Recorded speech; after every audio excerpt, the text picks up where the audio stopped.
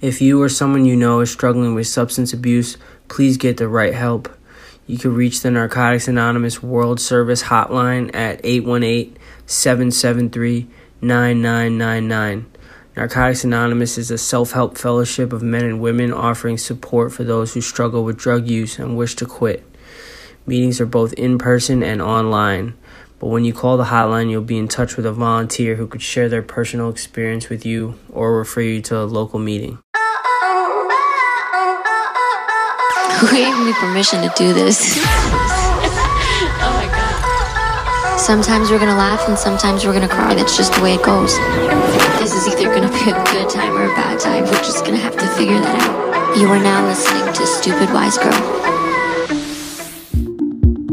Hey guys, thank you for tuning in to Stupid Wise Girl. This podcast was created for everyone and anyone who is seeking their purpose, who wants to change but might feel stuck. Our title is a perfect example why you should not judge a book by its cover. We aim to help everyone, not just females. We dig deep into ourselves in every episode and we get real with what we need, and we learn how to figure out exactly what that is. Whether it's a relationship or a career, we as individuals make stupid mistakes, although our wiser, higher self always knew better. We must get to a place where we can accept our stupid and move forward into our wise. Thank you again, and I hope you enjoy this podcast. Hey lovies, welcome. Thanks for tuning into another episode of Stupid Wise Girl. If you love deep, meaningful conversations, this is the episode you want to listen to until the end.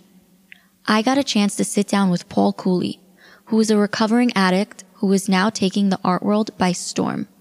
His paintings are held in places like Iowa State University, B2 Ventures in Franklin, Tennessee, Stevens Collection in Los Angeles, California, Philip Kaplan in New York City, and a few other private and corporate collections throughout the United States and Canada.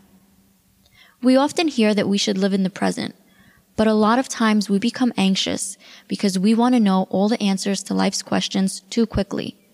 From once being homeless to now living out his dreams, Paul explains to us that living in the moment while trusting that things will work out is the key.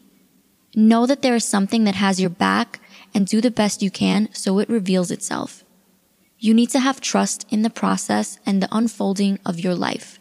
Negative thoughts and negative situations will always present themselves. It's how you respond to them that makes the difference. Faith is knowing that you will be okay. You can't worry and believe. You must choose one. Please believe. Paul explains how he faces the dark thoughts instead of self-medicating and masking the challenges like he once did. Facing the feelings instead of running from them. Feeling the feelings but not acting on them. And most importantly, knowing that everything always works out for the best. Take a listen. You're gonna love this. Hey guys, I'm here with Paul Cooley, someone I've actually known for quite some time now. How old were you when we met? It was probably like 2012. You've been doing art for how long now? My whole life. I've been drawing. My mom's got drawings that I made when I was like 2-3 years old. I used to draw like motorcycles repetitively when I was a baby. And I got into graffiti in New York when I was 12, 13. Did a lot of graffiti. And then in 2010, I went through like a lot of drug addiction stuff and a lot of pain, and all throughout my like teenage and young adult life. In 2010, I got clean, and that's when I picked back up with creating stuff. I was working in hotels, which I was doing like night audit. I had a lot of downtime, and I was studying calligraphy, and just YouTube at this point was already like basically a college you could learn anything at, and I was learning Photoshop, and I was vectoring my illustrations in what's the other one? I had all the Adobe suites. I like had one of my friends. Illustrator? Yeah, Illustrator. There you go. And I never learned too much in Illustrator, but I learned enough to like vector stuff and clean up lines. And so I'd say from age 21 when I first got clean to 23, 24, I was just like a sponge for like knowledge. You know, I never went to school, but I was learning a lot on the internet, and I was creating every day, and I was learning a lot about myself and my art. And yeah. So how did you find the inspiration for the stuff you were creating? It was all like, at that point when I got clean, I had already been through more than most people go through like in their whole lives. You know, I had been homeless. I had burned every fucking bridge in front of me.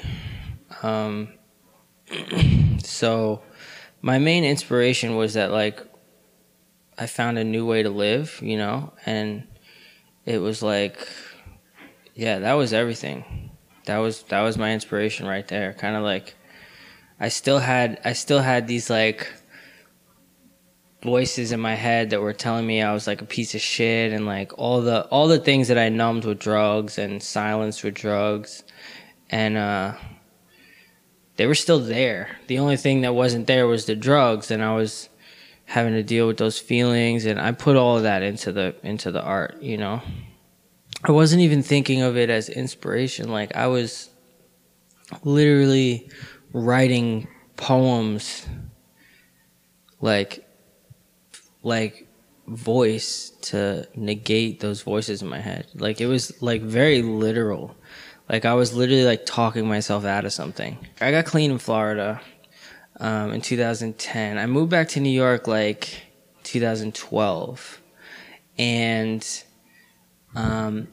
you know, when I was in Florida, I was going to 12-step meetings. That's how I was able to, you know, begin this journey of staying clean. And when I moved back to New York, you know, I already had some ambitions. I had started tattooing, and I didn't make any 12-step meetings when I moved back to New York. I just hit the ground running, you know. And so those voices took over in a way, you know, and I think in retrospect, I started doing graffiti again as kind of a high, as kind of like a means of getting out of myself a little bit. You know, doing graffiti in New York City is like huge adrenaline, and then when people start noticing your stuff on the street, that's like, you know, that like reinforces the ego. And you know, this stuff is all in retrospect, but yeah, I started painting graffiti a lot, and I wasn't going to 12-step meetings. That was kind of like my drug. I just came home and I started doing that, and I painted for like a year, like a lot. Like I like painted the Long Island Expressway, the BQE. And you painted a very high-end store, which I don't know if we should say the name, but whoever knows the story knows the story. That was epic. Yeah, I painted the front of a store in Soho, and there was a photo of that went viral on Tumblr. So basically, during that time, like Instagram was very new and exciting too. Like 2012, everyone was like getting on Instagram, and the whole community, Instagram was very different back then. But it was. I don't think I even knew how to use it. I was like, what do you do with this thing? Yeah. You just like post your photos? Yeah, a lot of my friends told me that I was the first person that told them about Instagram. But I was on it like early on. I think I saw like Eric Costin using it on like a skateboard blog. But during that time when I was painting, Instagram was like this exciting new thing, and people, my little bio on there said, if you see me, tag me. And the whole account was the mustache face, you know? So people were in the streets of New York taking pictures of the mustache face and tagging me, and I was reposting them. And it's something that if I think I did that now, like no one would give a shit, because Instagram is just like so watered down. With, now like, it's very self-centered. And yeah, it was kind of different back then. It was kind of, there was more of like a weird community. so that was like the start of it. Yeah, I was getting featured on like blogs and like street art walks in Brooklyn, and I definitely, what I was doing was different. You know, like the imagery, it was maybe reminiscent of like a New York bubble letter, but it was a face. You know, it was a face. Why did you choose a mustache face? Like, what inspired that face? It's weird. Like it wasn't like a decision. Like, it was just something that I had been drawing like since I was a kid in various ways. He didn't always have a mustache. Some of my friends have like old graffiti books that I'd drawn it in, like when I was still getting high. And it was just something that I always drew. And like I had given him various names and whatnot, but I knew that when I came back and I started painting again, I didn't want to paint my tag name. I wanted to do something different, and I just kind of chose it, you know. Yeah, it just evolved on its own. I wasn't like inspired by any like profound thing. I just, like I said, during that time, the act of doing it and all that was kind of like a drug for me. So it just kind of took on its own form, I guess. You became the mustache guy. Do you ever have trouble finding inspiration? Yeah, I have trouble finding inspiration, sure. I mean, now, like, where I am, I make my living from selling paintings, you know, so there's a lot more pressure on it. One of the things that I've found is that there are two ways. One is to just kind of like work through it and just let the painting be the thinking, and not to like, you know, not to overthink it, not to be like, oh, you know, I need to come up with this like amazing idea, but just to fuck around and just like treat a big canvas like it's a piece of disposable paper. And that's like letting the painting be the thinking, and just like trying to lose yourself in the process. A lot of the time, good things can come out of that. And also sometimes to just let it be what it is, you know. Like I've kind of come to work in seasons a little bit. Like if I just did a show in Del Rey, and I shipped like 16 paintings down there. And so for months I was painting all this stuff, and then, you know, that's exhausting. It's like I'm making real stuff that's coming from like the depths of within me or whatever. And then at the end, you know, there's an opening, there's a show, you know, it was a success, there's a lot of people, it was good. And then what? And that's usually when it's like, oh man, like, what do I paint now? And through the years, I've kind of learned to just be like, well, that was my show. Now I'm going to take some time to relax, and I'm not going to put any pressure on like having to paint a masterpiece tomorrow. And I'll give myself a date, maybe 3 weeks from now or 2 weeks from now. Whenever I'm going to get back in the studio. You know, and it's not always good to say whenever it comes, because sometimes you just have to get back in and you know, but to give yourself that time can be important. To just be like, you know, if you get smacked by a great idea, I mean, definitely go execute. Yeah. But if you don't in that 2 weeks, I would say still get back to it and just. How do your ideas come to you? Like, you have a canvas. Is it something that you see in your head as a finished product, or is it more like you just express yourself and whatever you create is what comes out?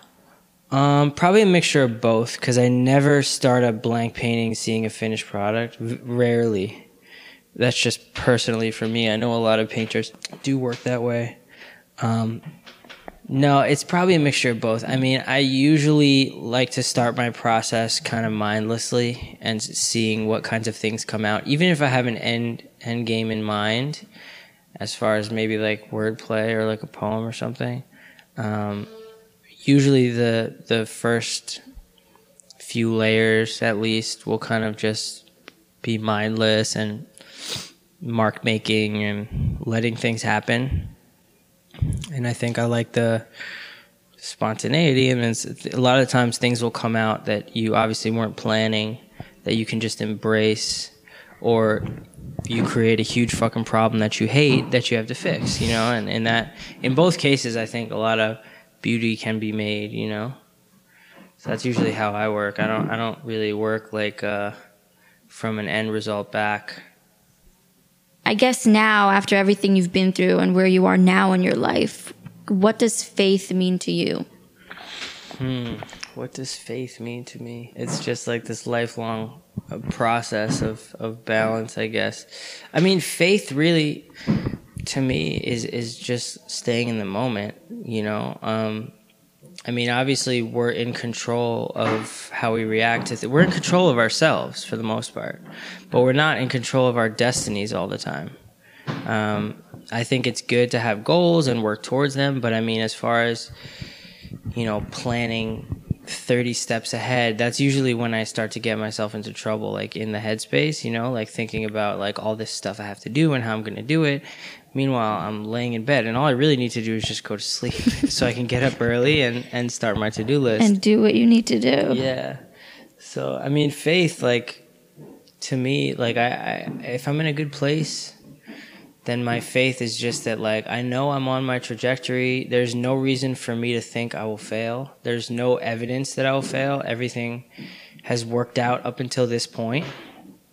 So I'm just going to do the next thing in front of me and, you know, put the next foot forward, and that's it, you know. But when you were in the dark space, how did you get yourself? I mean, you had to think ahead to pull yourself out of that dark space. No, absolutely not. No. Is that the mistake people make? Yeah, I had to keep it in the moment more than ever. I mean, when I was first getting clean, I mean, first of all, I didn't do this on my own. You know, like I needed a lot of help.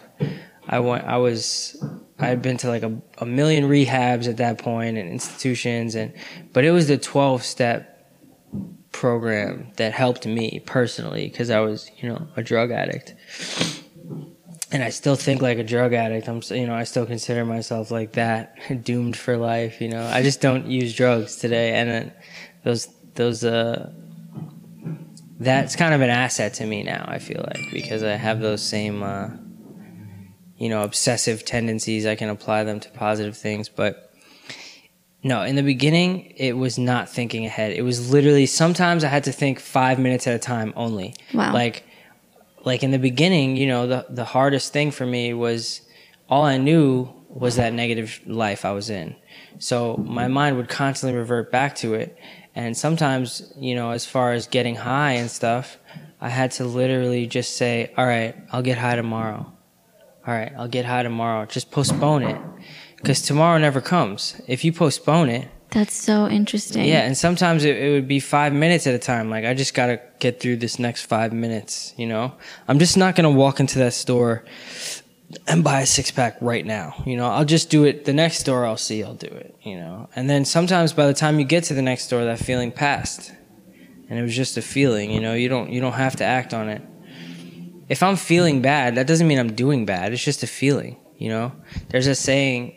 But by the way, all this stuff, I'm not some guru. This was all stuff that was taught to me, and this is a gem. This little expression, feelings aren't facts. So I could be feeling bad. Everyone feels bad. You know, bad things happen. You feel bad. But that doesn't mean that I am bad or that I am doing bad or I am doomed or whatever. I don't have to act on it, you know, because when I feel bad, I want to fix that, like, right away. Like, I want to self-medicate. I want to get out of myself somehow. You know, if I'm maybe go vandalize something, I'll forget about it. But really, I could just let that feeling pass and not act out in a way that's going to create bad feelings again later. You know, and the feeling will pass, you know. Do you believe that God or the universe, whatever word you're comfortable with using, sends us signs of confirmations that we're going on the right track or we're on the right track? Oh man, this has happened to me so many times. I love that you said that because that's true. It happens so many times. Well, this particular instance where my income is kind of like sporadic. You know, like I don't know when I'm gonna get paid. I don't know how much I'm gonna get paid. Some months I'll sell a bunch of big paintings. I'll make 20 grand. Some months I won't make shit for 2 months. You know, like it's funny. And there have been so many times where I don't know how I'm going to make my bills. And like, it'll just happen to like the dollar amount, you know? And there's been times when I'm like literally stressed and I'm a dick to everyone around me. Usually the people closest to you, you know, my wife's like fucking walking on eggshells around me and stuff. And it's because, you know, I don't know how I'm going to pay the mortgage and I don't know how I'm going to pay my rent at the studio. And then boom, like two things will sell or like something little will happen. And it'll be like the day before it's due. You know, it's like you can't make that shit up. And it's like exactly what I needed. And it's kind of just like a pat on the back. Like, see, like what you're stressing okay. for nothing. Yeah, like you're I got okay. you, you know, like that's like, it goes back to what I said like before. I have no evidence that says that shit won't work out because it always does. It always does.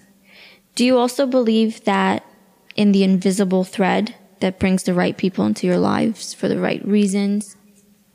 People that are meant to be in your life to teach you something, and they always come into your life by accident, and then looking back now, they served such a huge purpose to you. Yeah, everyone I've ever met. Yeah, sorry. They're doing construction upstairs. I don't know if you're... We're in your element. We're in the studio. It's okay. Hopefully your machine will be able to eliminate this loud hammers. Yeah, I've got a great one. I've got a great story. I had a friend of mine I met in the program. Paul. His name is also Paul, and he's a cool dude. But you know, we weren't that close. He's a tattooer and a lot older than me, and we hung out a few times. And then he found that I skateboarded, and he told me, hey, you want to come? We'll do this old man slot at the skate park. That's the 9 a.m. slot, you know, because the skateboarder kids don't wake up that early. So we go to the skate park at 9 a.m. You know, we're pushing around. He's like, hey, I invited my buddy to come. I think you two would get along. And like, this guy just literally set up like a blind date, like on some shit. You know what I mean? Like, neither of us knew he was even doing this. He just invited both of us. And the guy who he invited was Grateful Ray. He owns a clothing company called Grateful Apparel. And this guy, this was years ago. This guy has become such a good mentor to me in so many ways. I mean, he's like a good, positive dude. He's like a reformed gangster.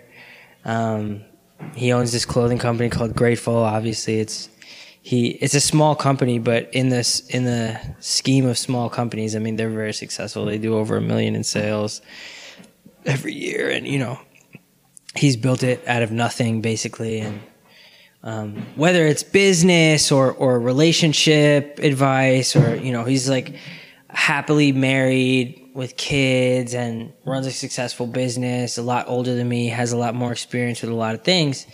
That, I mean, 2 days a week, we fucking sit outside my house on the bench and just bullshit. You know, sometimes we'll you know, talk business, sometimes we'll talk spirituality, sometimes we'll do a fucking push-up circle, you know, like he's just like, he's definitely like one of my biggest mentors. And that's, I mean, there's a million other little, you know, grand coincidences. I've never heard the... Do you believe in coincidences? Because see, some people call them coincidences, and then people say there's no such thing as a coincidence. Right. Well, divine coincidence. You know, I don't fucking know. You know, invisible thread is just a term someone made up. I mean, I think definitely that there is a... I personally believe in God. I know some people would rather say the universe and all this stuff, but there's a bigger plan. You know, I definitely think there's a bigger plan. And it's kind of a relief to think that, to believe that, even if you can find faith in that, you know, you're gonna be part of this bigger plan. It's a comforting thought. Are those the things that keep you going, those confirmations? Well, I will say that those kind of moments outweigh the bad stuff. They outweigh all the kind of anxieties of what I go through, you know, with like being like an entrepreneur, essentially. You know, it comes with a lot of stress and stuff. But when I'm in the darkest like places in my head, a lot of the times I can't get to that positive, you know. A lot of the times what gets me through is like very simple, like I was saying before, like just postponing acting out, maybe picking up the phone and calling somebody in my network. A lot of the times to get through the really dark, to start seeing the light at least, you know, is crucial. And those things are usually not like me realizing like, oh, everything's going to be okay. You know, it's hard to realize that when you're like in the middle of a storm, you know. Sometimes when you're in the middle of a storm, you just need a fucking buoy to hold on to, you know. So I think, I mean, not isolating during those times is crucial. Just like getting out, even if you got no one to hang out with, if it's the middle of the day, everyone's at work, going to the park, you know, like something like very basic. To get out of your own way. Yeah, to get out of your own head, yeah. That like takes willpower. Well, yeah, willpower is a tricky thing for me because I don't have good willpower. If I did, I wouldn't have needed a whole group of drug addicts to help me, you know, stay clean, you know. But it was your decision to continue to stay clean. So right. You have to give yourself credit for that. Right. Well, it was my decision to stay put sometimes. Sometimes it was my decision to surrender. Those sorts of things is like building yourself a safety net, you know. If you can get those simple, you know, postpone until tomorrow, just keep it in the day. If you can remember some simple cliches. So I feel like having discipline on top of faith, it's like, it's almost like it's kind of a recipe for staying on your path. Course. Yeah.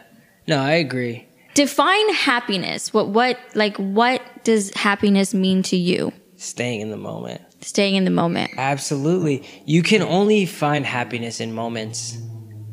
You can only find it in moments. Even if it's something so superficial like buying happiness with money. You're still in the moment at the register. Like if you're like, but real, you know, like heart-filling stuff too, you know, like your baby's first steps, which I haven't experienced. That I mean, what if you're not paying attention? What if you're in your head? You know, that's a moment that could probably bring so much joy. And yeah, for me, happiness is staying in the moment. If I'm in the moment, I'm okay. So what does self-love mean to you? Oh, this is a good one. Oh man, I could go off on a rant right now. That's good.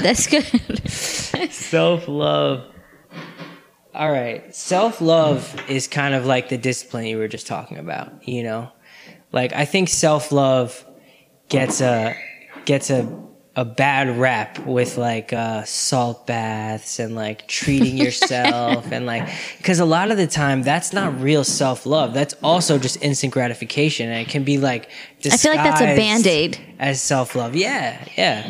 I mean, real self-love is doing something that doesn't give you instant gratification, but gives you lasting or delayed gratification. Something you could do today that's going to give you a better tomorrow. That's real self-love. It's like my favorite quote: do something today that tomorrow will say thank you for. Yeah, there you go. That's a good way to put it. Yeah, it's not that complicated, you know. Life is actually pretty simple. If you really have no path or no purpose, and maybe you're you know, if you're really stuck, yeah, go travel, go book a trip, go somewhere, you know, do something spontaneous. Definitely go out there and fuck up some more. It's true. When you're comfortable, usually not a lot of great things come from comfortability, you know. I feel like that's the best way to close this. That's really good advice. I like that advice a lot. Okay. I stand by that. Go ahead and tell them your Instagram and how to find you. Instagram is Thanks NYC. My website is paulcooley.nyc. Clothing website is mannersmovement.com. So everyone go check him out. You're going to love his stuff. And thank you for doing this with me. Yeah, thanks for having me. Thank you.